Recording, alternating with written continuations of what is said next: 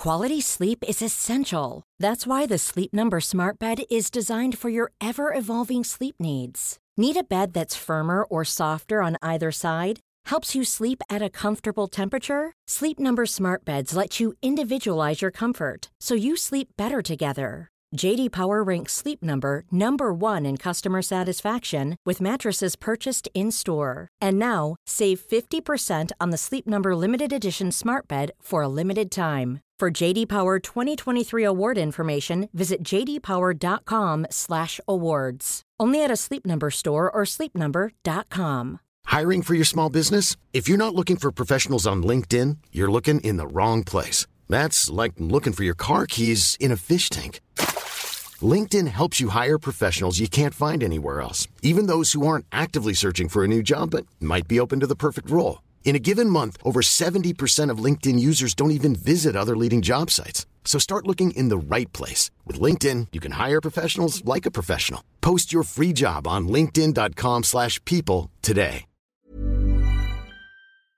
Hello and welcome to the AEW Dynamite review. We are the Dudley Boys of What Culture. I'm Adam Wilborn, joined by Michael Hamflet and Michael Sidgwick, here to review last night's episode of AEW Dynamite. But before we get into it, if you're a fan of this sort of thing, make sure you subscribe to What Culture Wrestling on Apple Podcasts, Spotify, Amazon Music, and YouTube, where we do daily wrestling podcasts where we not only review AEW Dynamite, but also AEW Collision, Raw, SmackDown, the show formerly known as NXT 2.0. Pay-per-views, premium live events. We have interviews, roundtable discussions, and a roundup of the week, complete with a video quiz, of course, on Wrestle Culture. As I said, they're joined by Hamflet and Sidgwick to review last night's AEW Dynamite, and what a go-home show ahead of Full Gear, Sidge. I don't necessarily think it was a great go-home show. I don't necessarily think it was a great show, but I had so much fun with this, and I genuinely, for the first time in some time, there's been some really good Dynamites in this lull period. It's hard not to with a great roster. I felt really encouraged by the direction of certain characters, how some characters felt dialed in. Basically, this is the first time I've thought since in months, oh God, are the Elite back? Are the respective members of the Elite actually back? They're trying again.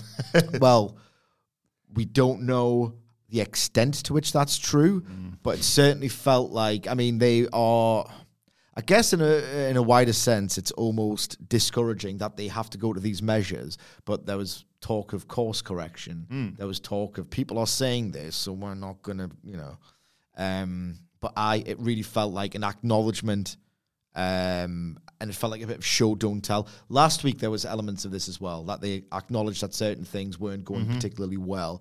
This is a bit of show, not tell this week, and I was really encouraged by it. Yeah, I think like the last month or so, including the week where we were moved to do that podcast we did, which you can still find on YouTube, about the state of AEW. Still relevant. Yeah, and there are other ones out there as well. We're not alone in our criticism. I think most people within the space have had a lot of varying issues with AEW this year. Even in all the heat of that episode and the various other things that were going on in AEW, I've been a little bit higher on the consensus on account of how low consensus on AEW has been. And I think this week was the culmination of a quietly decent run. I would be lying if I said I was as hyped for Full Gear as I have been loads of other AEW shows over the year. But then anticipation for pay-per-view has been one of their biggest problems in 2023, I think. I just get the sense that a lot more characters are moving in the right direction. Full Gear isn't like any other AEW pay-per-view I can remember. Typically, the feeling of culmination, or if not the end of a program, this huge checkpoint in it.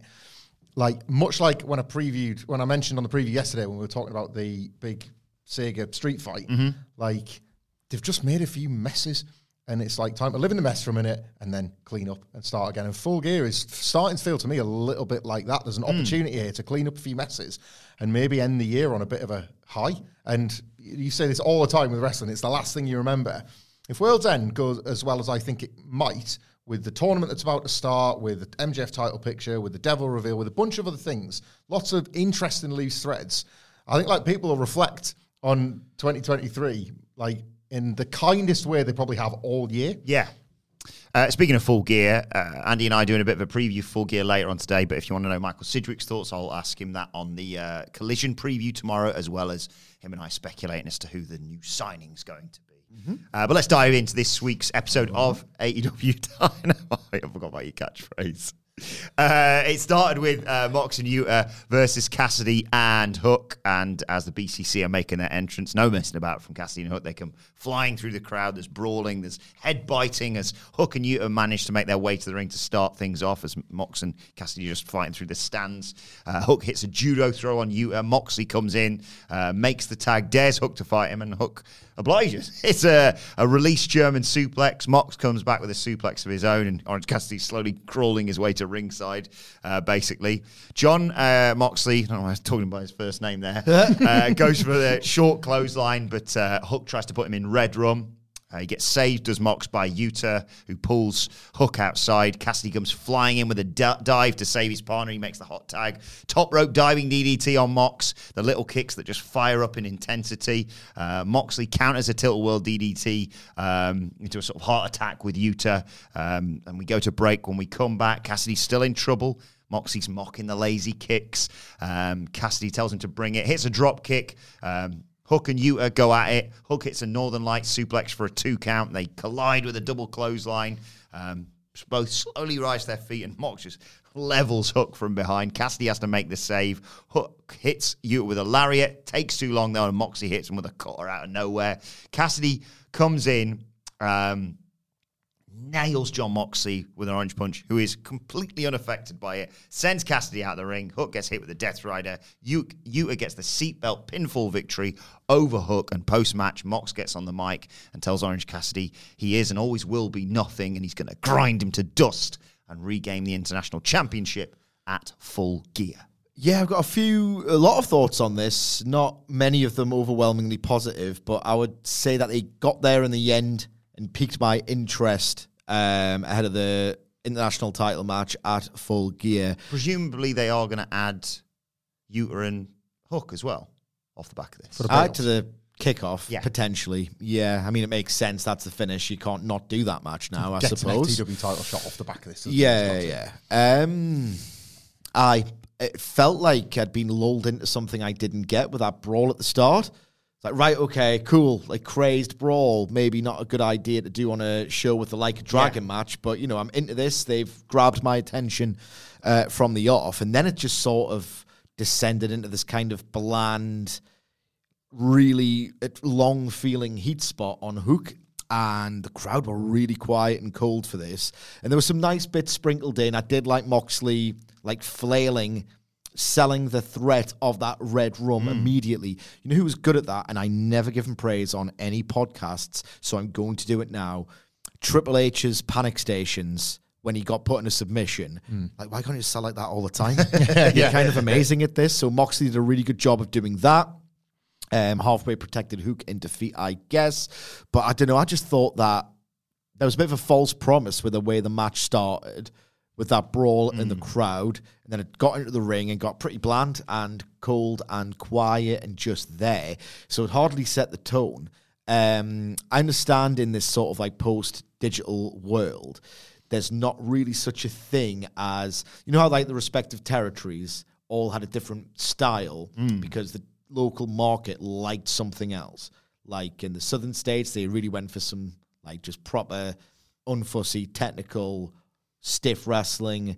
In New York, they liked the big sort of local hero and broad brawling. In Detroit, they liked the hardcore. If such a thing like that exists now in Cali, the home of PWG, I don't know, maybe they like something a bit more effervescent, a bit more. I mean, you saw it later in the night what they did get up for. So maybe this was a misjudged opener. But I've been trying to get on board with Mox Cassidy too, and I echoed the same thoughts as everybody else. It just feels like, right, we couldn't pivot. We're not very good at pivoting. We'll just wait for the pieces to come together, wrestlers to recover, and just go again. And I'm like, right, it just felt like such an obligation to me, like a thing to do, rather than a thing for me, the viewer, to get excited about. And I love that finish. The eating the orange punch. It's like, oh, that's class. But it makes Moxie look like a badass. It sort of tells the story that maybe Cassidy's still really affected by this like really epic and painstaking title run.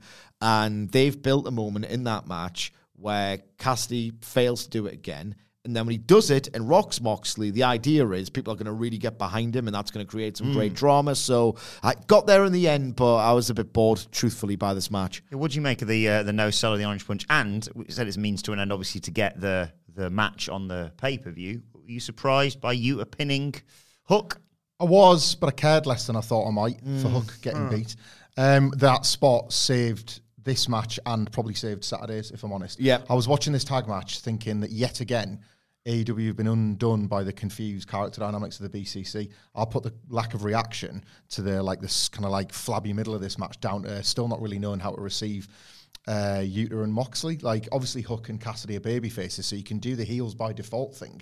But John Moxley is too beloved for that, and we've seen that over and over and over again. They have softened Yuta's stance for other BCC-related stories, stuff like the House of Black and whatnot. So now it's like, no, like, receive him as a heel again. He was trying to stop Hook or whatever, and that doesn't... Like, and then also he's, like, kind of hard a lot of the time, so you don't necessarily want to boo tough guy Yuta. You want to boo pain in the arse, really, and not the guy that's, like, trying to be... Not the guy that Moxley got over in that series of matches last year. So, again, I think that's what ruined this, and I'm sat there thinking... I was kind of back in. I'd got to where Sidgwick is with Cassidy Mox a week earlier with those dueling promos. I was back out again halfway through this match. I was like, this is going to affect the match. They're not going to get that all out, like, sort of furnace that they're chasing at the pay-per-view at Full Gear. They're not. And then the no-sell of the punch created the moment, the hook with which to hang this match on, basically. Orange Cassidy's hand is no longer covered in 3,000 bandages from a million title defenses. It's fully good to go, and Moxley just stood it down and shook it off.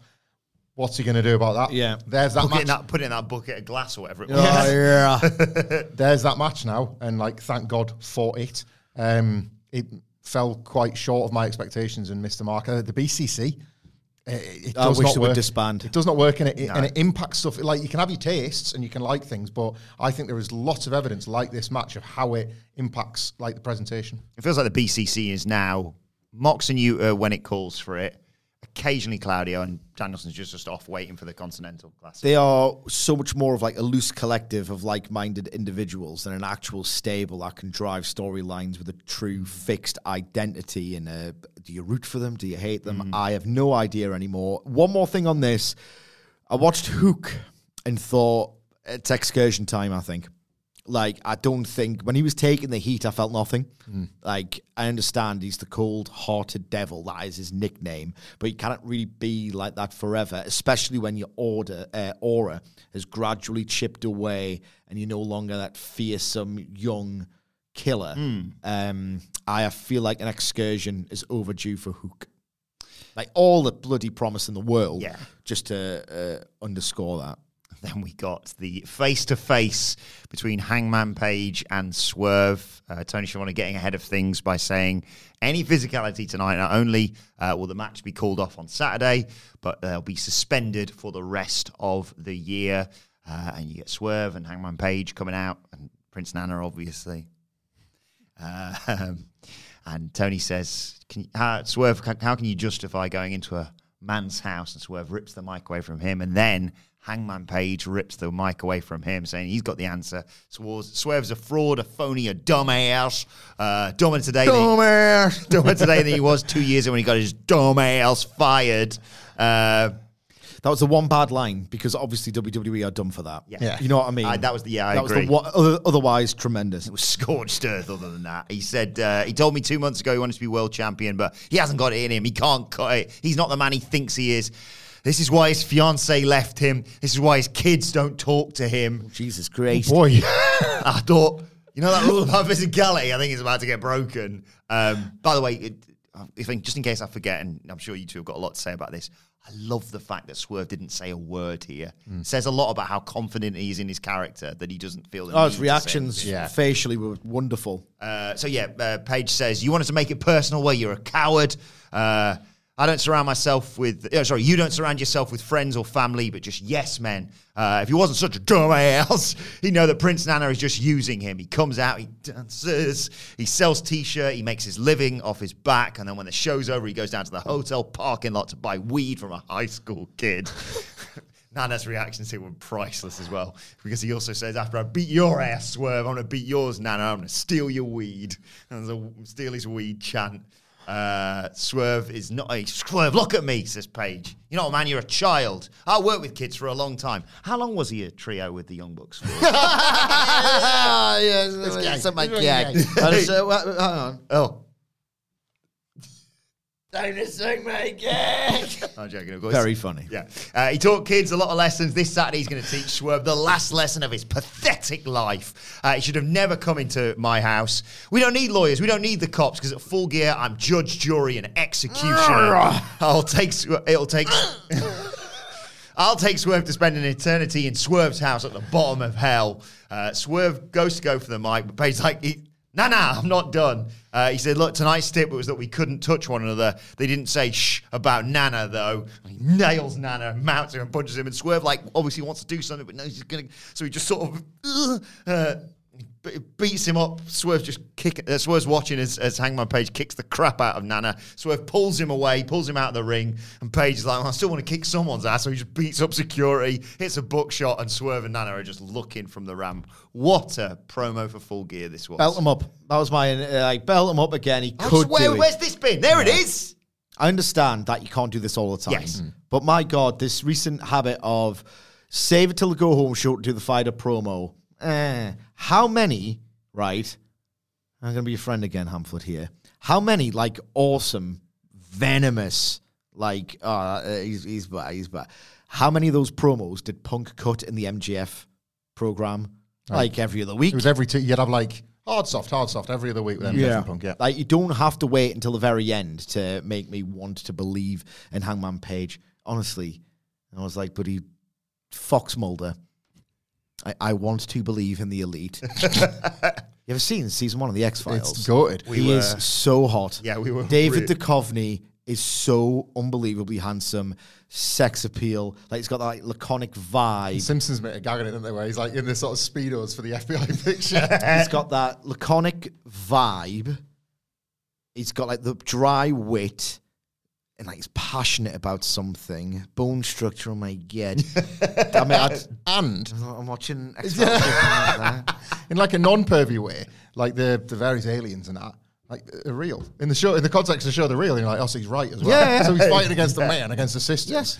Eugene Victor Toombs is scarier than the Undertaker ever friggin' was. Toombs. I watched the first appearance of Toombs the other night, oh my God. I want to believe in Hangman Page, and he showed me. He didn't tell me they didn't do this, or, we're going to come back, or we're going to course correct. He showed me. Didn't read his Wikipedia page either. No. This is absolute class. I understand that you can't do this all the time. A bit more often would not go amiss. And I did very much develop a parasocial relationship with the cowboy Hangman Page throughout his... low moments, his anxieties, his depression, his lack of confidence. And then I went on that journey with the character, and then he kind of did it again and again. And it's weird. I asked myself the question when I was writing Ups and Downs, whatculture.com/WWE, how many personal crises can one person have?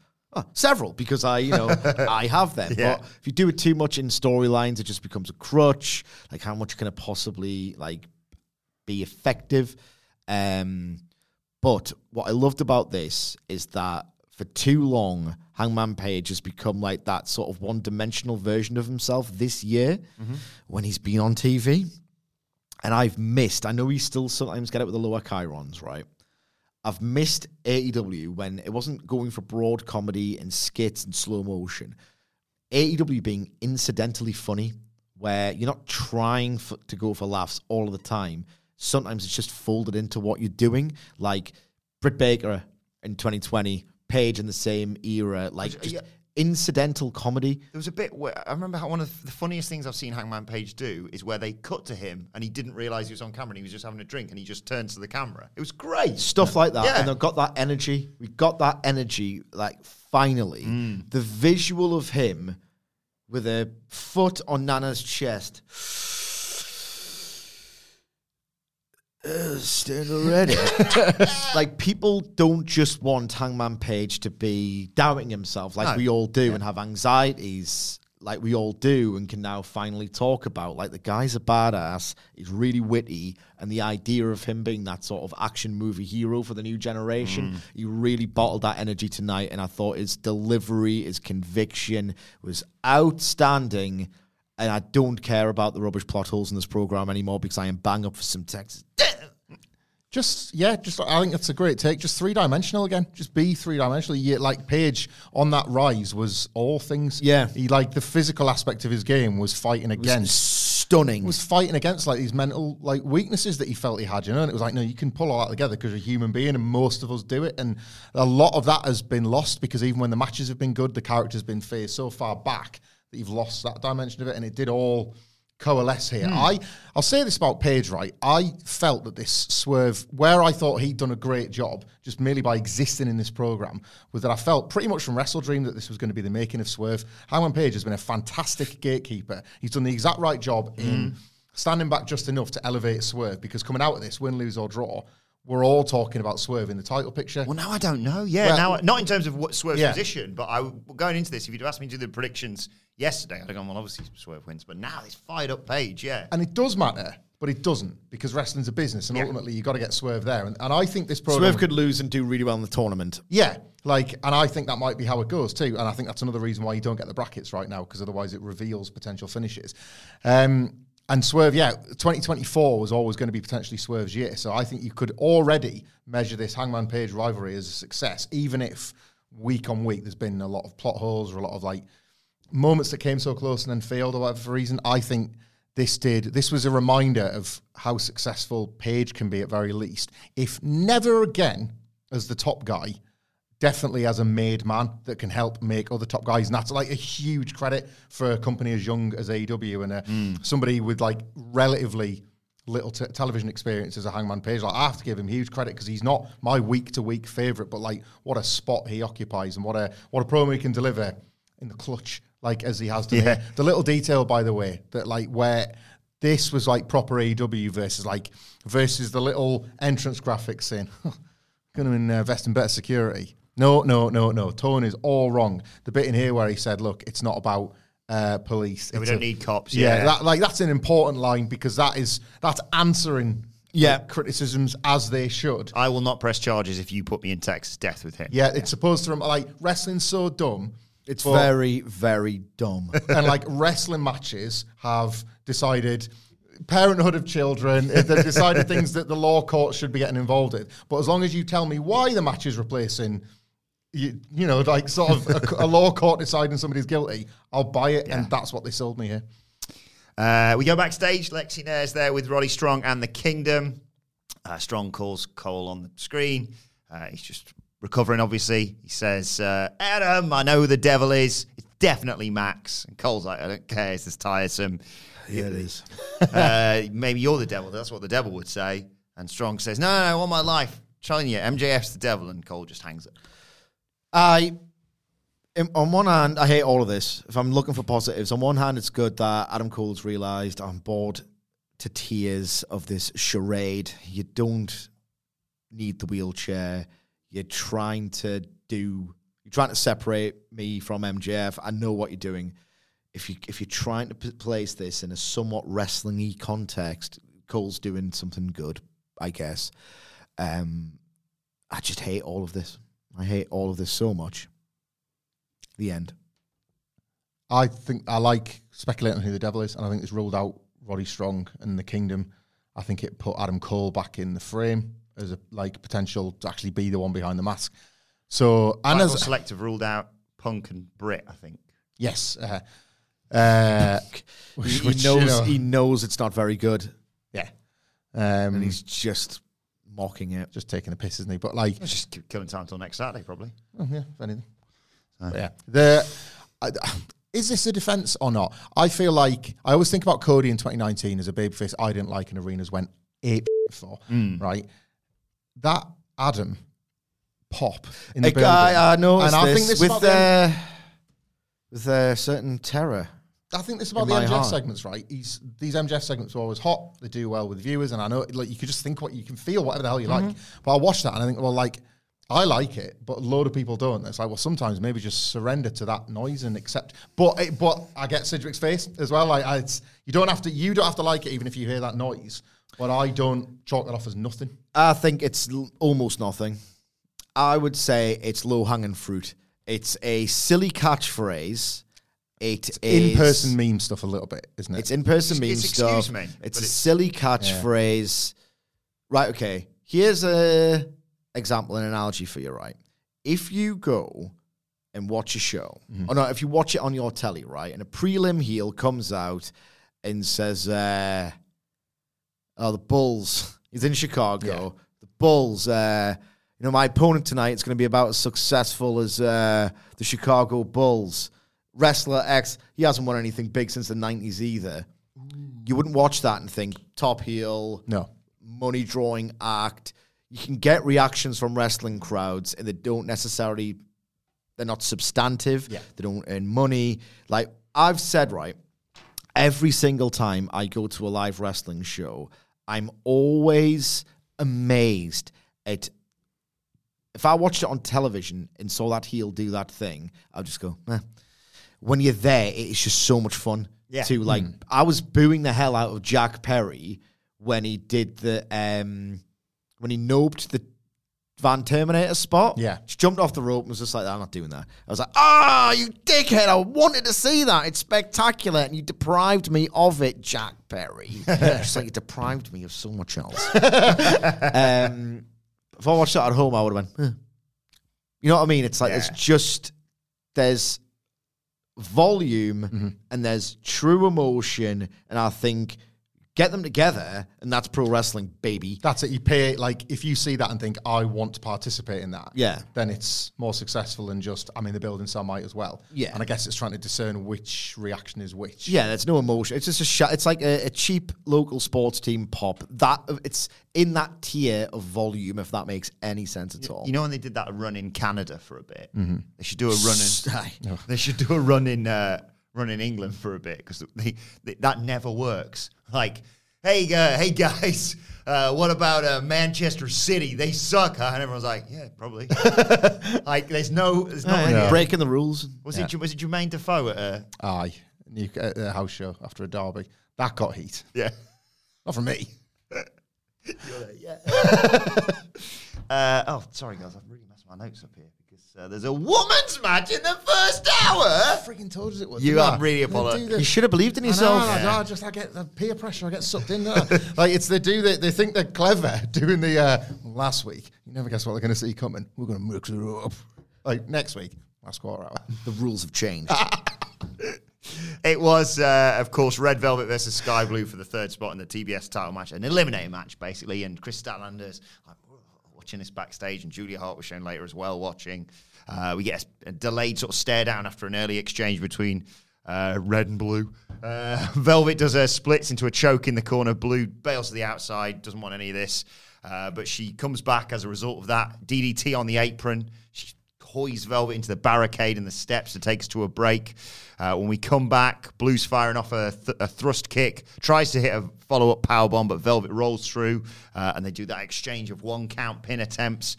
They both connect on head kicks. There's a double down. Velvet it's Casador into a bulldog for 2. They both try to go for a big shot, but Velvet hits another bulldog. Goes for it, and Blue counters with the Skyfall for a nice 2 count. Velvet counters the step-up knee in the ropes into a powerbomb with a stack. Hits a wheelbarrow victory roll out of the corner. Tries for her finish. Blue rolls out of it. They trade thrust kicks. Blue blocks a merry-go-round kick. Knee lift. Code Blue. 1, 2, 3. I was really surprised by this, pleasantly so. I don't think it was an amazing match, but I was watching, really quite impressed by how they raised that volume dial. I don't think they did anything particularly inventive to do that. Maybe you could argue they drew on a few popular cliched tropes to do it, but they did it, and it obviously worked. Like, I just like that feeling generally. I watch so much wrestling. There is so much more wrestling I feel guilty for not watching. I don't watch that much wrestling outside of the scope of our coverage, because over the last however many years, I've seen so much wrestling. It's hard for me to get up for things. The best version of my episodic storytelling isn't hitting. The one I don't like. So when I see something that takes me by surprise, I'm like, thank you. Did not expect this. A bit of a cliched match, but a pretty loud and I would say really effective one, and they can both be really proud of it. They did blow the finish a bit, but they'd done so much lung-bursting cardio to get there that I couldn't really go 2 foot on that. Yeah, exactly. I felt bad for them in terms of just didn't quite nail the finish because they built it so well. The crowd were into it. Like you say, they were given plenty of time. I was really impressed by this. This was so good when it was good and so hot when it was hot that it was almost frustrating to me when it was sloppy. You said in your recap after the multiple roll-ups, connect with kicks. And they didn't. Yeah. What a nightmare moment that was for that to go wrong because the fans are going up and up. And like Sidge's point, it's a trope, but like, my God, did the fans believe that rolling thing like, gas, missed by a mile. But then they got back in again. And then there will be another moment of sloppiness. And the finish was a little bit dicey. And it was like, you were desperate to just surrender to it, basically. Yeah. I thought it was so great in places. And then there was just this like back down to earth with the third, that one went wrong. But like I was sort of like, it's patronising when like you feel this way about wrestlers. I was sort of rooting for them, but like not feeling like the result or like somebody's going to make it to the pay. But I was just like, this is a really great bit of business. Like, I hope that connects. I hope that works. Like, just a couple of times it didn't. I'm glad Red Velvet's back. She doesn't mind a little bit of danger. Like, not quite Shotzi Blackheart, and I'd say she's a better all-rounder, but she does not fear getting herself in trouble. And I think that brings like a bit of spice. As much as Sky Blue continues to like rise. You can believe in her as well as a result of that. You know she wants it. She'll take risks to get it.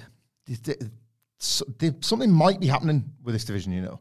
Like, no. It's one of those, it's like when it happens, it happens. Yeah. When it happens, it happens. Like, exposure, I think, helps. I just feel like I'm seeing more wrestlers more regularly. Like, the full gear title matches are not... Oh, well, we better hide the matches on the card. They're both off the back of stories that feature ancillary players as well. Like, it might be the start of something. I just feel like I know more about more than 2 women at a time in AEW. I didn't appreciate the bit where they told us, Red Velvet got a victory on Rampage. And then they said, that was because Ruby Soho got some flowers delivered or something. Yeah. Head's been turned by a bloody bloke. Is that the implication? Oh, Cool Hand Ange. The romance stuff, yeah. He's Schwerpson. I mean, it's ridiculous. Yeah. Can you imagine a bloke being distracted by one you're meant to take seriously anyway? Yeah, the only T. Marshall. Wrestling would do it in that way where, like, a lady on the apron. Yeah. Like that awful cartoon, like Looney Tunes heart eyes. Yeah. Sorry, just doing a little bit of research here. Yeah, it's the only women's match on the card. So before we move on, Sige, and before we even get to the name of the game, what's the aim of the game? The aim of the game that we play, before I tell you the name of the game, is to identify to the hour, minute, and second the first time you hear the first note of the first entrance theme for the first woman to arrive for the only Dynamite match, so we can just italicize, underscore, put in bold by guessing the correct time. This all begins again and again and again and again. That this is apathetic, it feels token, it's very much a... But you have to get the women on now. It's a 2023, innit?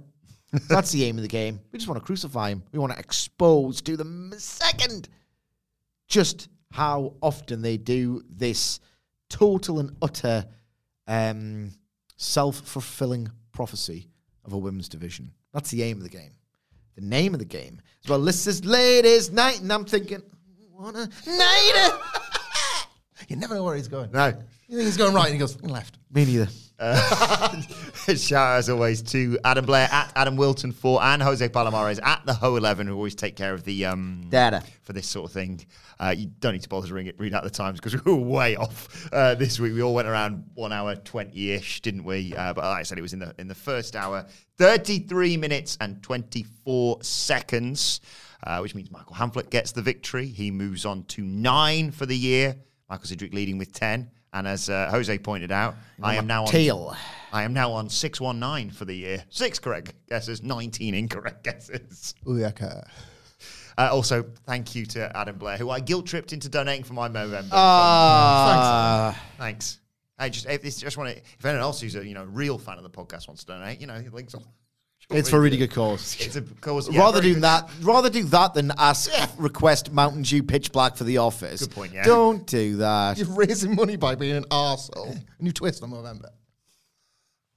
It's nowhere near good enough to do that. No, it's never. I always think at the end of the month, like, I'll take a photo to see what I've done. And I want to do that, the mustache matting thing. Don't do that. It's just like just a little smear on my top lip. But yeah, it is a great cause that is genuinely very close to my heart. If you want to donate, then the link is on my social media. Put more women's matches on AEW Dynamite off the back of this. Yeah, like this is so much more interesting and different and, dare I say, over than the opener. There's never been a faster or easier way to start your weight loss journey than with PlushCare. PlushCare accepts most insurance plans and gives you online access to board-certified physicians who can prescribe FDA-approved weight loss medications like Wegovy and Zepbound for those who qualify. Take charge of your health and speak with a board-certified physician about a weight loss plan that's right for you. Get started today at plushcare.com/weight loss. That's plushcare.com/weight loss. plushcare.com/weight loss.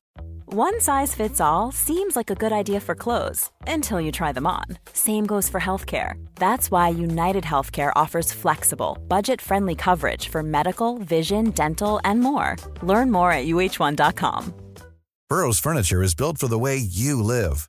From ensuring easy assembly and disassembly to honoring highly requested new colors for their award-winning seating, they always have their customers in mind. Their modular seating is made out of durable materials to last and grow with you.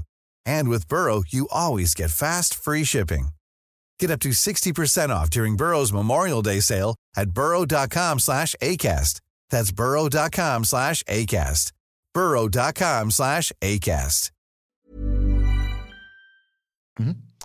Right, Miro's talking about his hot and flexible wife following that, bringing a storm to AEW. For years, he stood by and let her do whatever she wanted. But she's got a tendency to bring out not only the worst in herself, but him as well. And he plans to show that to Daniel Garcia this week on Collision. He's going to kick his ass for dancing at his wife. I don't get or like any of this, I just don't understand what they're going for. I kind of get it and kind of don't. Is it like... I don't know. I just don't think it's a very good story. Do you know what it is to me? Like Miro and CJ Perry are not a couple I would like to spend time with, regardless. Like in storyline terms, like I think I get this dynamic. My bloody wife, but I don't like either of them for it. Like, is Miro angry with Andrade, or is that like, right, that's your work thing? I have to be okay with that. And it's all that's a bit archaic anyway, but like, I have to be all right with that. But that bloody Daniel Garcia, is he just using that as an excuse until he can get to Andrade? Like, I don't know, it's just odd. All very odd days. And the worst thing is like he had an absolutely killer outline, did Miro. I can't remember it. But he always does. It was something like, I don't pray to my God anymore, but you better hope that he saves you, or something like that. It's just, oh my God, what a turn of phrase this man has. He should be like deployed way more effectively. Like Miro, like think of 2021 and how it was the Dream Factory. Like we got to the fireworks factory. That Simpsons gag. We got to the fireworks factory. Punk, Danielson, All Out, Belt Collector. Speaking of belt do you collector, happen to know what the capital of Thailand is? Bangkok, baby. It was the best, and Miro was right up there with the very best of it. It's such a downfall. Remember the Bulgarian TNT belt? Mate. Oh, yeah. And the law behind it as well. Uh-huh. Oh my God. Everything was cooking. Everything. Except Cody. Except the next biggest draw in the industry. Yeah, except the next John Cena. She is. He is. You don't belong here. You belong over there. Yeah. Everything's fine. What? We'll talk more about Miro and Garcia on the Collision preview tomorrow. Well, going well. I'd love to know what you made of what came next, because as promised, RJ City was going to introduce Mariah May to Tony Storm. They go outside the locker room that says, not Tony Storm. They knock on the door, it opens, the screen goes black and white. Luther slams the door on their face, goes back to colour, knock again, and they get to go in this time after RJ works his magic, basically. Mariah comes in, Tony Storm's there, lounging out, cucumbers on her face, and she fangirls does May, talking about stardom and following in her footsteps, etc. She loves Tony Storm, and Tony says, I didn't catch a word of that, I'm not doing autographs, and I'm indisposed. And But Mariah May says, look, Tony, if you need anything, let me know. And she's like, yep, piss off. And then tells Luther to contact studio director Mr. Khan. She wants a tune-up match on Friday. I was like, get in. Collision on Rampage. And she wants a Luther as well. You don't have to watch Collision, man. Oh, yeah, I know, but we have to preview it, and we could have previewed a good Tony Storm match. Yes, I will watch Collision. I'm just saying you don't have to if you don't want to. Is it double header? Is that how it's back to work? back. Yeah. I don't like this. Do not like this. What's the joke of Black and White? I understand she's like a diva and she has a demands. Like Elizabeth Taylor wouldn't come out of a trailer without a necklace, that sort of thing. She must be shot in black and white. Like, what is funny? What's a joke? What am I not getting here? Am I meant to be laughing at some unseen production staffer put upon, like with beads of sweat wiping away, black and white colour, that bit where they kept opening the door and then shutting it, colour to black and white. It's made it look so much like a show. She's going to get hit so hard she gets hit into colour during the title. Well, I really hope not. I don't know. Like you say, I'm confused. I just really, really, really dislike all of this. I just don't find it amusing anymore. And it's such a shame because it was so funny to begin with. Bit of me, this. I knew really like not funny. I knew it. Not funny. But why does everything have to be funny? This wasn't. It's not a joke. It's just a weird thing. Like it's just. It is a joke. Well, no, all right. It's not set up punchline. Of course it is. The thing with the black and white and colour and just closing the door and back and forth. Different colours. Just looks cool, doesn't it? Because she's this like. Well, you know why? You don't need me to explain it to you. But I'll just say it just looks cool. It's just a nice like. That's meant to be a gag. It's just not a good one. So I think it's just like a nice feature of the character. She like. It's like when they first had like Kane in red, and it was like. It's not a harrowing refugee drama. It's meant to be a gag. Yeah. It's just not funny. I don't even know what the joke is. Whoever's doing this comedy on the AEW creative team, why don't you discover what punchlines are, comedic rules are, things that are funny are. Black and white colour. Black and white identity away from all the other characters, isn't it? It's like this is like one of Tony Storm's weird. She had one. She's got loads, but like here's another one. You know, like it's just like an additional sort of aesthetic selling point to the Tony Storm character. I think it's really. I thought when they opened the door, I thought that was a great element of it. Like here we go right now, and then no, off again. Like. Again, I'm not sat there like doing the engagement account sideways cry laughing emoji at her or anything. I just thought, that's a nice touch, a nice detail for this character. That's because that's who she is. Like, and I'm into the story as well. Change your mind about the title win on Saturday? I still don't know, but I think the phrase, if you need anything, let me know, and the fact I think she's going to be taken. I don't know who she's facing actually on she Rampage. could botch the interference spot. Yeah. It's one of those, isn't it? I think she's going to make the realization on Rampage. I'm disappointed it's not on Collision, but make the realization on Rampage. Same difference, I suppose. It's the same night. If you're going to watch one, same difference. You're not watching it, mate. Yeah. I think Chesterfield are on telly as well on Saturday afternoon. Southend United, so TNT.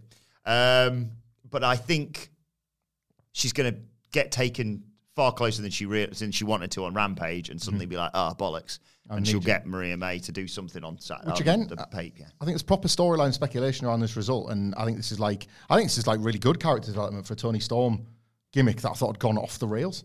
I think this is like pulled it back in quite nicely. It's something I want to see long term for her. I'm all in on this. I think this is tremendous. All this character, I was done as well. I was the same as you. I was just thinking, all right, they've stretch this joke to its breaking point when it was a joke, when it was like, right, here's RJ City and we're... as opposed to the serious business it is now. It's not serious business. I'm joking! I couldn't, a bit like Tony Storm, I couldn't see the joke.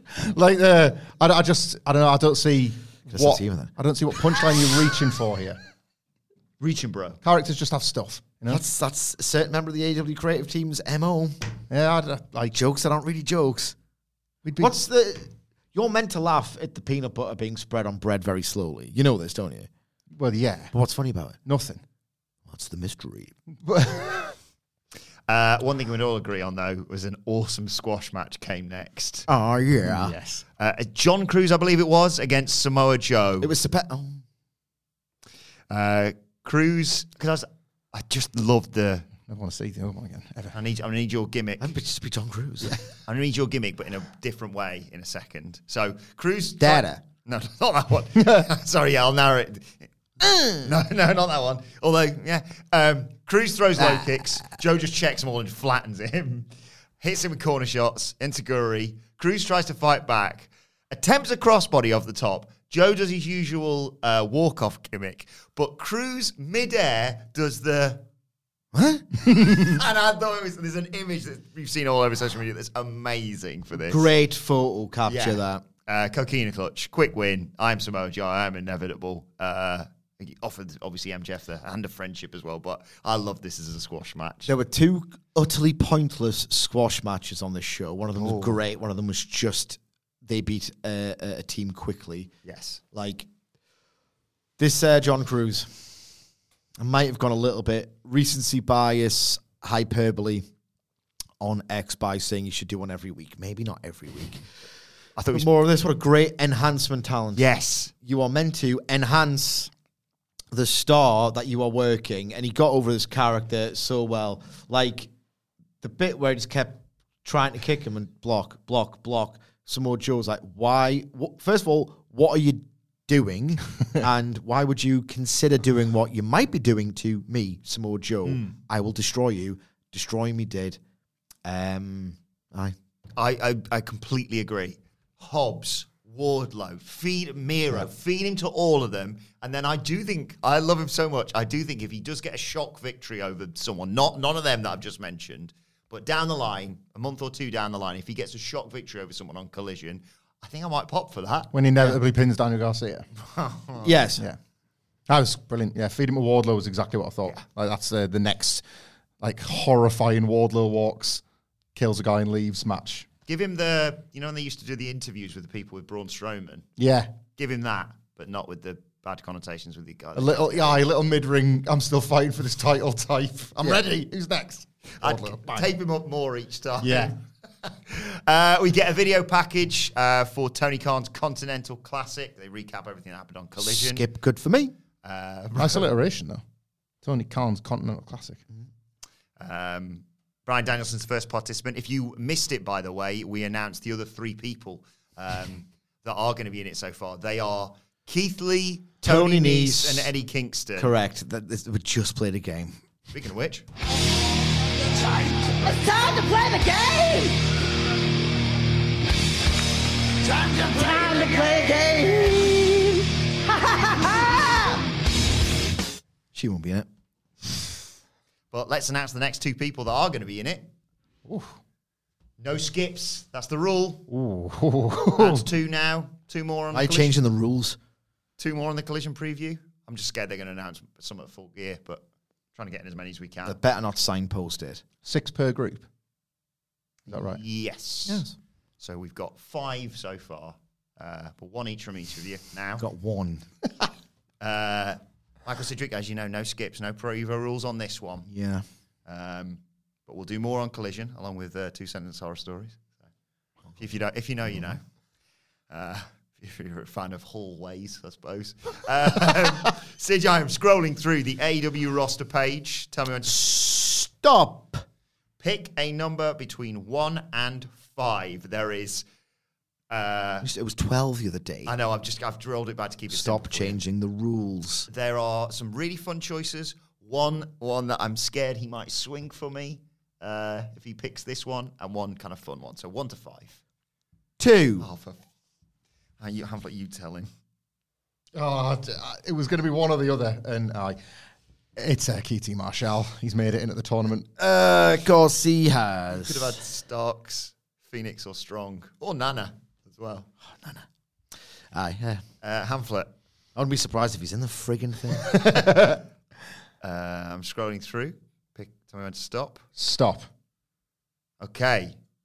Ooh. 1 in 10 do a thing? Should we do 1 in 10? Or just one with the visible faces? Yeah, 1 to 1 to 5. 1 to 5. 5. Mark Quinn. Add it to the list. I worry about Mark Quinn. It's been out a long time. Long time. Is he still injured? Or? Yeah, I think so. Oh, well. Okay, 4. No. Because that was a bad line of people. Actually, no. Go earlier. Go earlier. 3. Earlier still. 2. Mark Davis is injured. Oh, 2, you said? 2, I said, yeah. First try. Michael Sidgwick, who is it? Mark Briscoe! Yay! Oh, that's nice. Yeah, that's good. I love me some Mark Briscoe. Eddie Kingston and Mark Briscoe in the tournament. I had a fantasy booking idea. Go on. I don't know. how viable this is, considering he's not wrestled since Wrestle Dream, and whenever Shibata isn't wrestling, it's like, oh, what's happened? It's like the weirdest thing, this Shibata run. Yeah. Like, can he go or not? I've seen him go, but he's not in matches that would suggest he can go because it's all very safety gloves and all the rest of it. Nuge booked him yet? They've not, have they? Yeah. He also hasn't defended the pure title in like If 2 he months, can- so Samoa Joe didn't really need to defend the surrender If he TV can- title. Go, and I've seen evidence that he can, right? Anthony. Oh, no, sorry, yeah. Love the Go-Go's. I love go. Right. How about Shibata? It's such a good pick for, right, he's got the name just about still. He's got that legendary aura, lovely memories of him, if not the aura still. He would be a perfect, or you can lose some matches against, like, your Danielsons or your Omegas or whatever. What if he, loses the first 2 or 3 and you think, all right, well, it's the Shibata match this week. No stakes, but it's Shibata. He's got the aura. This is fun. And then he starts kicking ass and makes the block final. Yeah. I would love that. Yeah. It would provide a bit of, more organic featuring of the pure title ahead of that Ring of Honor pay-per-view in December as well. You absolutely have to force people that you're trying to sell your pay-per-view. God, I forgot. On Don't do it. Do not do it. Then it was time for the Young Bucks, hometown heroes, against Penta and Commander. Nick Jackson and Commander starts. There's blind tags, wild miss moves early on. Everyone connects with big boots. There's a quadruple kip up. The Bucks go to shake hands and then super kick them and shake hands with each other instead. And I thought, hello, here we go. Double dives to the outside. Matt runs into a super kick by Penta when they go back in, though. A nice assisted rocket launcher crossbody by Commander. Nick comes back there with a slingshot facebuster to take us to picture-in-picture. We come back. There's a bit of accidental friendly fire by the Young Bucks. Commander hits a step up from the bing, bing, ding. Step up, twisting Hurricane Rana on Nick off the ropes, along with a tightrope walk Hurricane Rana, sending Nick into his brother on the outside. Penta hits the Bucks with a dive. Sling blade back inside on Matt. Another dive onto Nick. Penta starts his own super kick party. Commander launched off his partner into a double spike DDT. Penta hits Made in Japan on Matt. Commander wants his rope walk shooting star, but Matt hits him with a rolling Northern Lights. The Bucks want the Meltzer driver. Commander cuts him off. Penta hits the Fear Factor on Nick on the apron. And Commander hits a snap Hurricane Rana for a 2 count on Matt. Oh my God. Great. Matt is in a fireman's carry on by Penta. Commander walks the ropes, springs off his back, and hits a destroyer on Nick. Oh my God. Oh my God. Oh my God. Never seen that before. Penta hits that new fireman carry jackhammer that he does. And then you're like, whatever. What else you got? For a 2 count. Matt and Penta get into it. Super kicks, pump kicks. And Matt, oh, my bloody leg, takes the ref. Rick Knox checks on him. Nick kicks both of them in the cock. It's a Judas effect on Commander. BTE Trigger gets the win for the Bucks, but the crowd are booing them because of the cock kick. This was Matt and Nick Jackson going like this. To all their critics, myself included, in recent months, and going, time to suck my dick. On every conceivable level, this was a fucking doubting us. What? Like, oh my God. I never thought I would have an internal monologue if you still got it going in my head for a Young Bucks match, but I certainly did. This is absolutely terrific on so many different levels. It was that heady, turbulent rush of a Young Bucks match. One, the storytelling was really quietly sophisticated, right? It's a good job that this is like really meta premised, because realistically you shouldn't be able to tell the story they told in this match, what I'll get to imminently, where when they're the number one contenders technically to the AEW World Tag Team titles, but everyone knows that's a bit weird, and it's all of this is very heavily meta premised on the idea that all's not right with the Young Bucks. All's really not right with the Young Bucks. There is a story, who's going to break it, who's reporting on it, whatever. In this match, they tell the story that all is not right with the Young Bucks and the friendly fire element. That in itself, because this was pretty great on every conceivable level, that story beat, which was very elegantly folded from reality into fiction, erected a platform on which Commander did his best-looking stuff ever. Yeah. His most spectacular-looking stuff ever. He capitalized on every bit of friendly fire. That's because the Bucks are spiritually adrift and therefore adrift in the body of this match. And Commander's stuff has never looked as awesome and as exciting as this ever. And that is the Young Bucks. You cannot have a bad match with the Young Bucks. Like, Dave Meltzer told a story where he was like at a PWG show and he was talking with some of the wrestlers and he went, "Oh, that match was absolutely awesome that you had with the Young Bucks." And he's like, "Oh yeah, it was the easiest match I've ever had in my entire life." It's like they're geniuses at this. They'll never get the credit. And they did obviously in later years with AEW. But saying these guys are just unbelievable. It's like the easiest night of your life. Everyone has a blow-away match with the Young Bucks. And that was the true feeling being back. I've watched some Young Bucks tags this year and I'm thinking, bloody hell, that wasn't very good. I mean, or it was good, but I'm meant to be losing my mind. I'm meant to be watching everyone you're working with be awesome, springboard, jump onto someone's back as a platform to a destroyer. Like, how on earth have you done that? Wow. How have you thought of that? And I'm not being funny. I would be amazed if it wasn't Nick Jackson in particular who's said, "Oh, that would be a good idea for a spot." And then they tell the story of, right, all's not right with us. We keep getting in each other's way. We are adrift. Like, we're just dialed in. We're losing. We're getting our asses kicked. Something needs to change. All right, I'll just kick them in the balls and we'll be the Young Bucks again. The touch of their parents being there for it as well was really inspired, because you just thought, right, well, they'll go in as tweeners with this traditional elite dynamic, if you like. Nah, they've turned full-blown heel. I thought this match was spectacular, like a really bit of sophisticated storytelling in there. Like, dare I say it, and I hate kind of saying it because it suggests that there's been a period in between when there haven't been this, but vintage Young Bucks on every level. I thought this was unbelievable, and I was so happy watching it.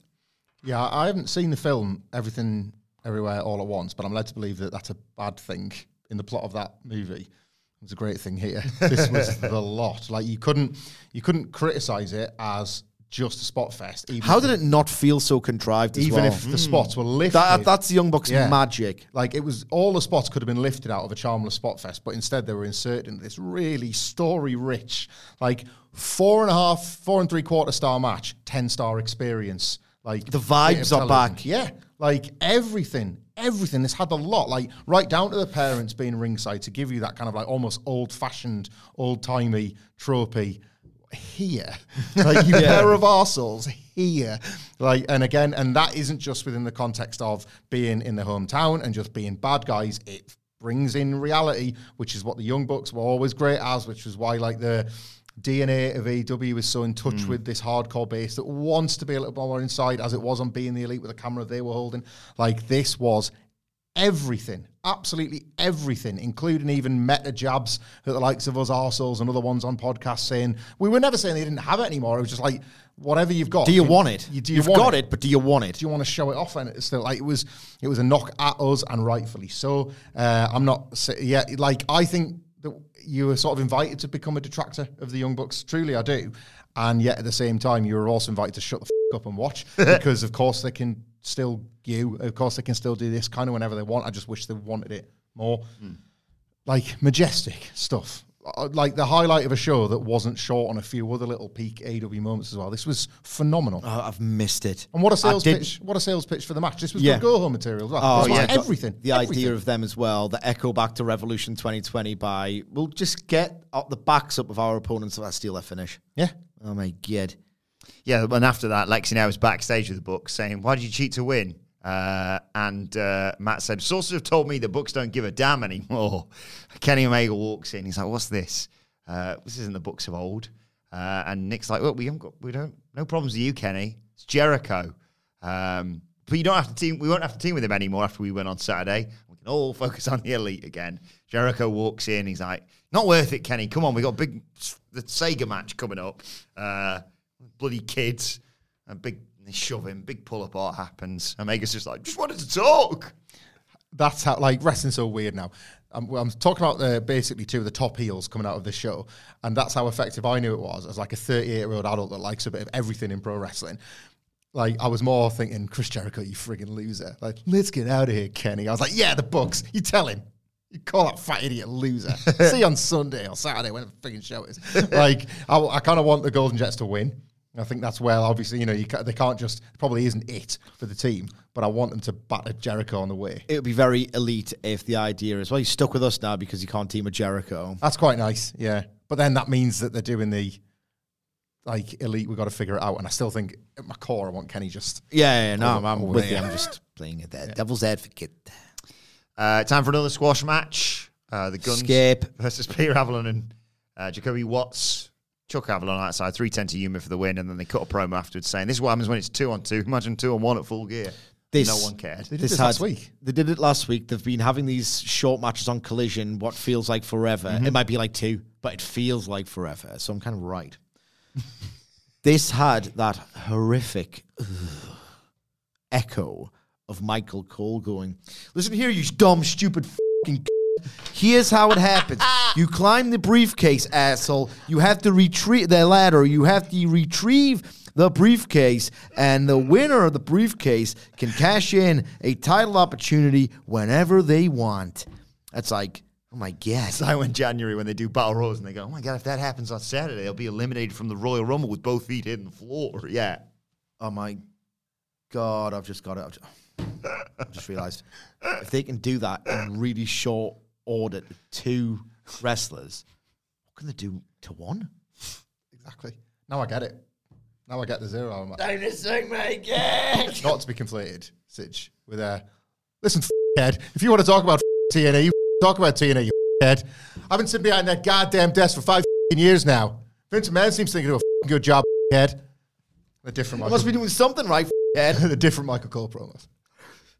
Of very different value as well. Yeah. Like, awesome. What the hell was that? We see a video package of Wardlow training. He saw fear in the devil's eyes. MJF's time's running out. He's killing dudes as he's saying, as God is my witness, I'll make the devil my bitch. And you see the devil before it all cuts away. Yeah, fine. Yeah. I'll square this off when I get to the main event. Okay. And then it was time for the Like a Dragon Gaiden street fights. Oh my God. Kenny Omega, Chris Jericho, Kota Ibushi, Paul White. We saw them earlier on in the night as well, walking through in suits. Yeah. Boys. My new favourite boys. Jericho couldn't be asked to change out of their suits. Omega and Ibushi had put their gear on. Watch that shot back, slow motion, and literally with Big Show's legs obscured. Like the way Kenny and Jericho walked the I was going, I want to have another look. And he couldn't. Taking on Don Callis' family, Hobbs, Takeshita, Fletcher, and Brian Cage. And big brawl breaks out early on. Jericho hits Fletcher with a bat, and Paul White chokeslams him off the stage straight away through some tables. He goes backstage with Hobbs. It's 3-on-3. It leaves Ibushi and Takeshita slugging it out in the ring. Omega gets in. They do some Golden Lovers stuff. Going to check the time for old Hamlet. No, you're right. 12:44. Oh, grand. Thank you. And then Ibushi and Omega, Ibushi mainly takes the sweet time, doing the moonsault out to the outside. Cage and Takeshita were getting his position as well, I should say. But then we see Paul White and Powerhouse Hobbs outside, and near a car, not yet. And White's chopping Hobbs on the chest, on top of the car. Not yet. Press what I want. Jericho and Omega hit Takeshita and Cage with signs. Omega pulls out a barbed wire bat, but Takeshita gets it off him. Cage launches Jericho into the table. And then here comes Ibushi on a bicycle. Oh, my God. Excalibur does the Dusty Rhodes, of course. He's also got a pipe in his hand, and he... Love taps. Yeah, taps Takeshita and Fletcher, and then gets his head taken off by Brian Cage with a clothesline.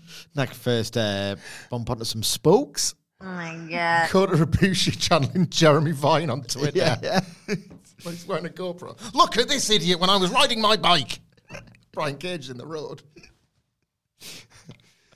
Then we cut to Hobbs.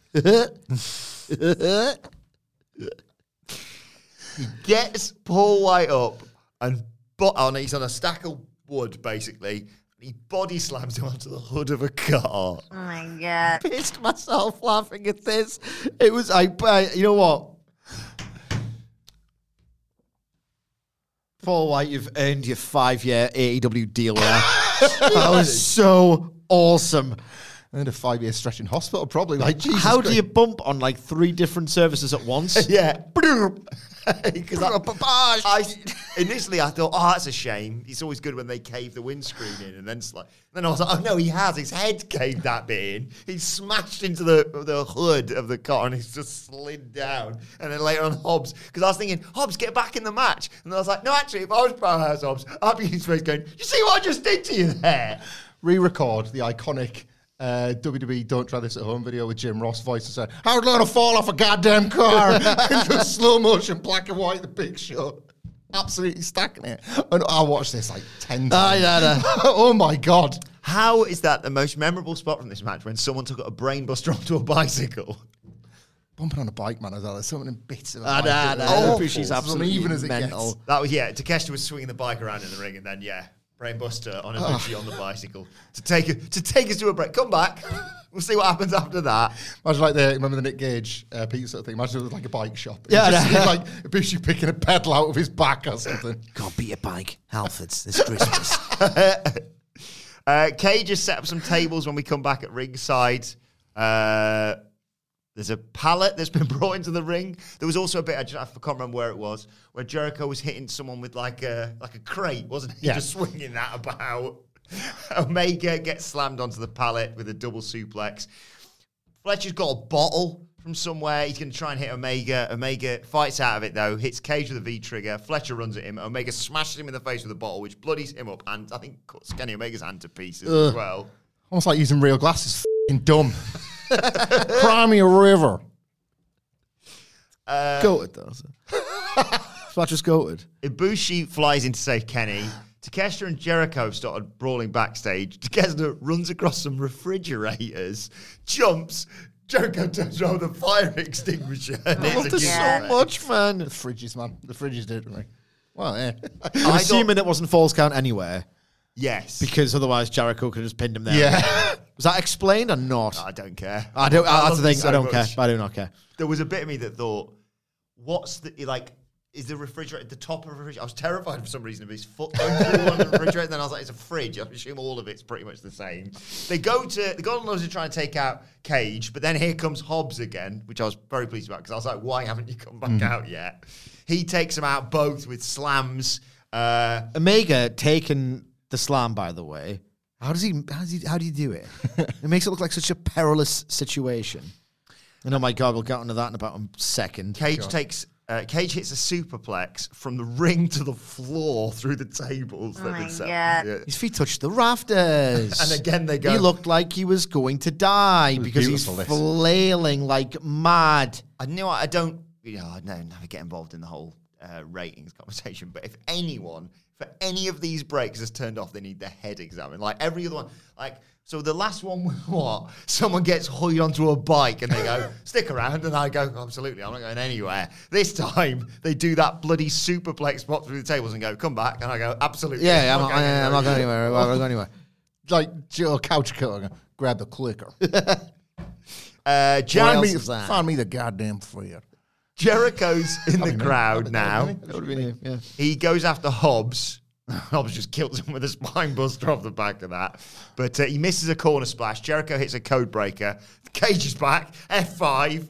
Omega and Fletcher exchange snapdragons. Fletcher's busted open, like I said. And then you're like, it's been a bit boring for about 30 seconds, this. So Fletcher tombstones Ibushi off the apron through a sign that's on a stack of chairs. Oh my God. Wet. I love this so much, man. Ibushi's not back, but a version of him is. Yeah. His body isn't, but his brain He'll is. do that when he's 80. Doesn't have to do out. Yeah. Lift me up and away I go. Yeah. Omega and Jericho hit a V-trigger and a Judas effect on Hobbs and then duct tape him to the ropes. He starts yelling at him, so they tape his mouth shut. Somehow, Ibushi's recovered quicker than Carl Fletcher from a super tombstone through the sign and chairs and stuff. He hoists some chairs in the ring. Cage drops Jericho with a pump handle slam, goes for a drill claw on Omega. Jericho hits him with a bat. Omega peppers him with V-triggers. One winged angel on Brian Bloody Cage. 1, 2, 3. And then Ibushi, I did like after the match coming in and going, what's happened, guys? Did we win? Huh? Right. I loved this, and it was outstanding. Yeah. And as Hamlet was talking about yesterday, and we both, I had to be stupid. Yes. Right. It had to be stupid. There was no heft to this. There was no real hatred. Let's just go hog wild. And they did with 2, between the Ibushi jumping tombstone bump and the Paul White thing, like 2 of the most insane things I've ever seen in AEW, and think of the ground that covers. Right. Just laughing. When you say to me... And that's not even the Omega thing was insane as well. When you say to me, you're getting a video game street fight on the show tonight, that's what I want. This was absolute perfection for what it was. For what this is the best possible version of itself. A video game tie-in blow-off where a one-on-one feud, if you like, between Callis and Omega has been so mutated into, like Fletcher and Paul White, Mutated into the Big Show falling off a car. I mean, it's the best thing I've ever seen. It's worked. I also thought of you immediately when they're like, okay, and go. And like Fletcher's like running at the Big Show going, I don't really care. Big Show, you go bang, through the table you go. Goblin's like, okay, no, I do hate you now, yeah. So it was a series of absolutely demented, I can't believe you're going this hard for this reason bumps. Like total sicko magic. Only an AEW magic as well. Mm-hmm. And, right, so strictly you could argue it was bad. They didn't explain that it wasn't false count anywhere, because I was like, why is Jericho giving the back elbow, the Judas effect, and not pinning him? Why is Ibushi up before Fletcher when Ibushi took the tombstone? There's a few moments like that peppered throughout. Oh, and the bit at the beginning I forgot to mention, where they're like, here we go, big fight, Don Callis family, and Don's like, yeah, I'm just going to go to commentary, and they were like, we haven't got any chairs or a mic for you, sorry, mate. Like, it's the most AEW thing, and they were like, we got a chair for Don. And yet, so it's that kind of match. Yeah. And it's probably best judged on the noises you made at home. Yeah, I was literally yucking, howling with laughter at, Bushy's gone through a wheel. Oh, the Big Show, look at that. I was crying, laughing, watching this. Then I was like, oh my God, Omega's going to die. With that bump from the superplex. Jesus Christ. It looked like, in that moment, like there was a ledge, you know what I mean? I got that feeling of there isn't one, but it's like, oh my God. So you got all those deep, visceral gut thrills, that head-turning excitement. And I think they're finished with Hobbs and the continuity and the callback, and the turnabout was fair play. That was really quite well thought out. And because Omega's broken, like, looked like he's really hurt his hand, it had this, like, really accidental heft. It wasn't just that knockabout because, well, it's just my parasocial relationship with the cleaner. But I was like, oh my God, there's real danger here. I should have probably realised that. Paul White has just almost died. But there's actually real danger here, and I'm into it, and it feels like tense and dramatic and suspenseful. I just thought this was unbelievable for what it was. I'm going to watch it again, I think, this weekend. I'm very excited because I don't want to spoil anything for Scott Taylor for the What Culture Gaming podcast. We're available wherever you get your podcast from, because he watches it normally a day or two after, so I don't want to spoil anything. I don't want to big it up either too much and have him think it's going to be more, I don't know, video gamey or whatever. Well, but he came in having not known. And said, like, there's a lot of like stuff with like bikes in the game, so I wonder if that might come into it. And I was like, I was needing to tape myself. Your powerhouse hobby yourself. You're going to love it. You're going to love it, Scott. You want to see what Takeshi's dressed as. I think it matters. I don't know, but I liked it. So the tape spot went better than many tape spots have gone either. 50% of Powerhouse Hobbs was really taped to that road. Callis just immediately turned on Brian Cage like that as well. Yeah. Big idiot. Big dumb idiot Brian Cage. If it wasn't for you. Brilliant. A total blast. Oh, just what a hoot. I loved it so much. We've talked about the feud, like, not living up to its potential. So it's slightly different in that respect, but I had the same feeling like Arcade Anarchy. Yes. In that case, it didn't live up to its potential, it would never end. But I was like, this has been so joyful. Like magic stuff. Yeah, then yeah, exactly. I don't know if this is going to be an annual thing, but if it is, sign me up for next year. Make a big old mess, so you have to clean it up in a big match. Make an iterative sequel of this game purely so they can do this match Yeah. again. Or just do, well, it's the anniversary of that game coming out, Yeah. so let's do There's it. some DLC content for it, I think, so let's just do it again. I've wrestled a lot of matches on Fight Forever on the Switch, and none of them were as good as this. Like, they can't make a game as good as the rest. Any bikes on Fight Forever? Not yet, but That's they want going to to add it. That's going to be the DLC, yeah. Right, main event time in terms of the closing thing on the show. Obviously, that was the main event match. It's MJF coming out to the ring. He grabs a mic, says that after the attack last week, no matter how many times he tries to outrun his past, it'll catch up. He keeps trying to better himself, but every time he lets someone in, those people get hurt. He feels cursed sometimes. He wants to say to the Acclaimed exactly what he said to Adam Cole. He's sorry that they got caught in the crossfire of his life. Sorry they got hurt. Hope they feel better. Ever since he can remember, all he's wanted to be is a world champion. He made it to the mountaintop, but the air's thin, and he looks down and sees men climbing up to shove him off the top. He's man enough to admit that he's afraid.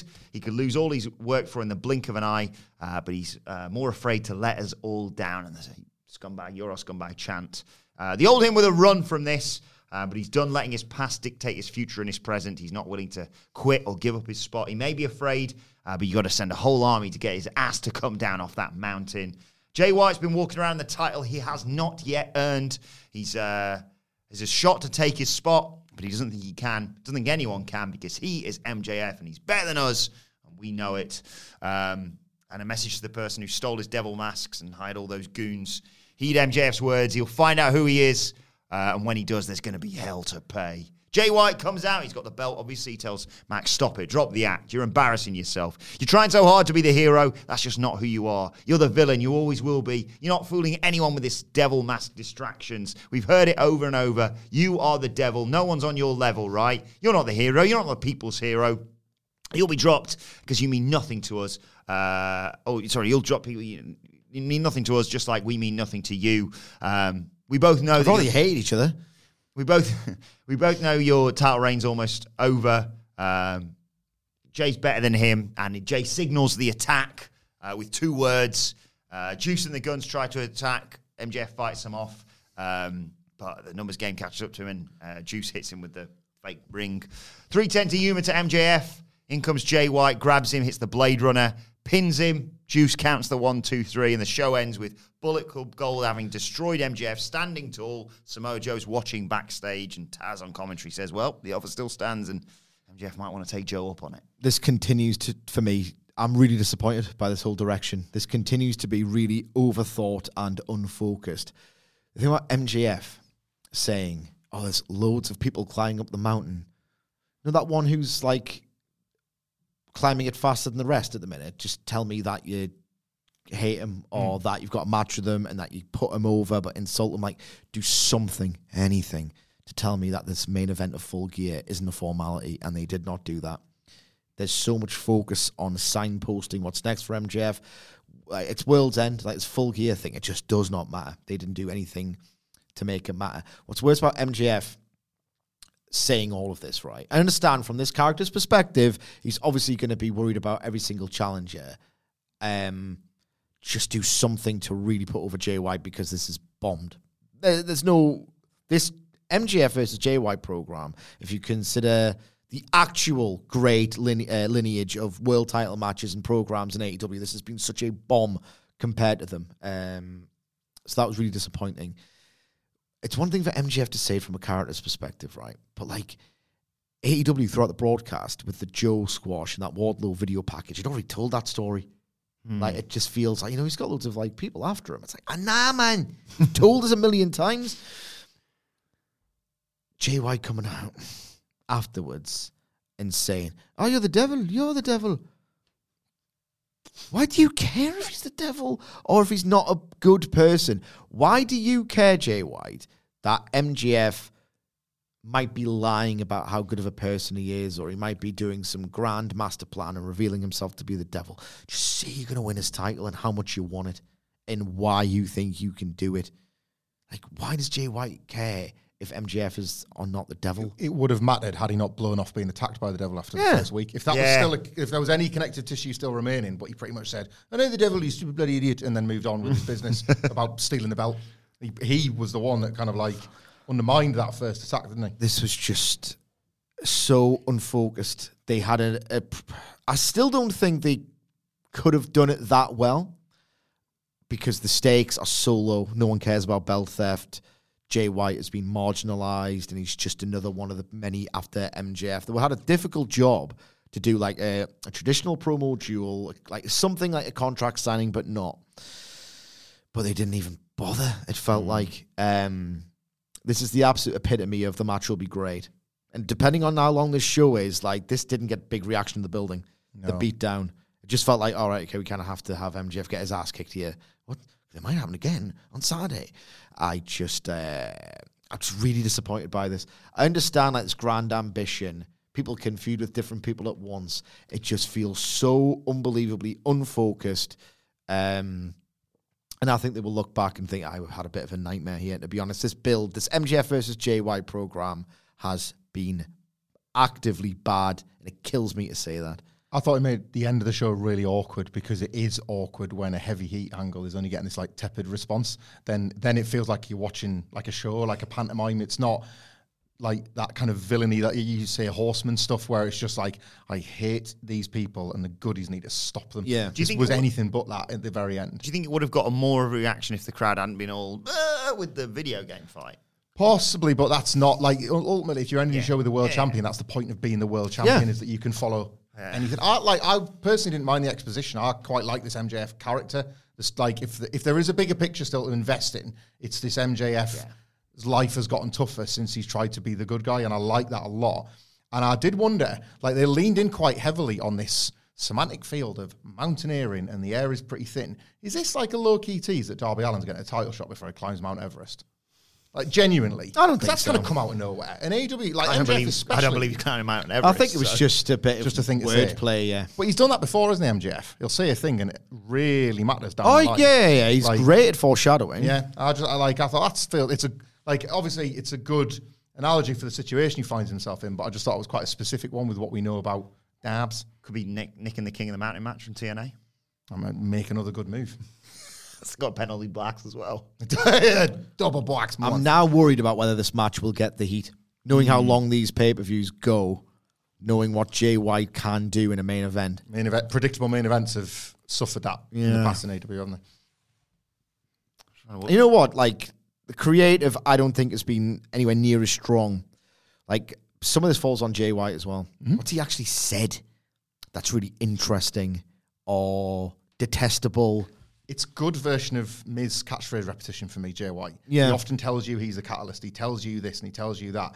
But has it moved the story along in any given week, or is he just reading his? I would say right in like something. Be my Valentine, okay? Like, I'll give you your own goddamn scar. Like, all these quotable lines from these big, great AEW big promos, right? I reckon if I put you on the spot in a month, I'll say, tell me one thing Jay White said throughout this build. You'll never get it. Yeah. Ever. That's not just a catchphrase. Yeah. You'll never, yeah. I've got tofu in my head, and that's not his. That's yeah. So. But let us know your thoughts on aside from. He's so good in the ring as well. International champion Jay White. I'd like that next year for a few weeks. Yeah, like, you know, him just doing these great matches, just squeaking by, and just like people desperate for him to get dethroned. But he's not a top guy. I just don't think. Well, let us know your thoughts on AEW Dynamite in the comment section or on X at WhatCultureWWE. Watch, they can follow all three of us. You can follow Michael Hamflett at Michael Hamflett. Follow Michael Sidgwick at Sidgwick. Follow me at Adam Wilborn. Follow us all at WhatCultureWWE. As I said, make sure you subscribe to What Culture Wrestling wherever you get your podcasts from for daily wrestling podcasts. Me and Andy will be back later on to give our predictions on Full Gear. I'll get Sidge's predictions on the Collision preview tomorrow as well. And all going well, we'll be doing a live, I think. Is that right? Yeah, I think Full Gear review on Monday on YouTube as well. Throw your takes into the chat. Yeah. But one way or another, we'll be doing a review on Monday of Full Gear. But for now, this has been the AEW Dynamite review. My thanks to Hamflett Sidgwick. Thank you for joining us, and we will see you soon. Planning for your next trip? Elevate your travel style with Quince. Quince has all the jet-setting essentials you'll want for your next getaway, like European linen, premium luggage options, buttery soft Italian leather bags, and so much more. And is all priced at 50 to 80% less than similar brands. Plus, Quince only works with factories that use safe and ethical manufacturing practices. Pack your bags with high-quality essentials you'll be wearing for vacations to come with Quince. Go to quince.com/pack for free shipping and 365-day returns. Mom deserves the best, and there's no better place to shop for Mother's Day than Whole Foods Market. They're your destination for unbeatable savings, from premium gifts to show-stopping flowers and irresistible desserts. Start by saving 33% with Prime on all body care and candles. Then get a 15-stem bunch of tulips for just $9.99 each with Prime. Round out Mom's menu with festive rosé, irresistible berry chantilly cake, and more special treats. Come celebrate Mother's Day at Whole Foods Market.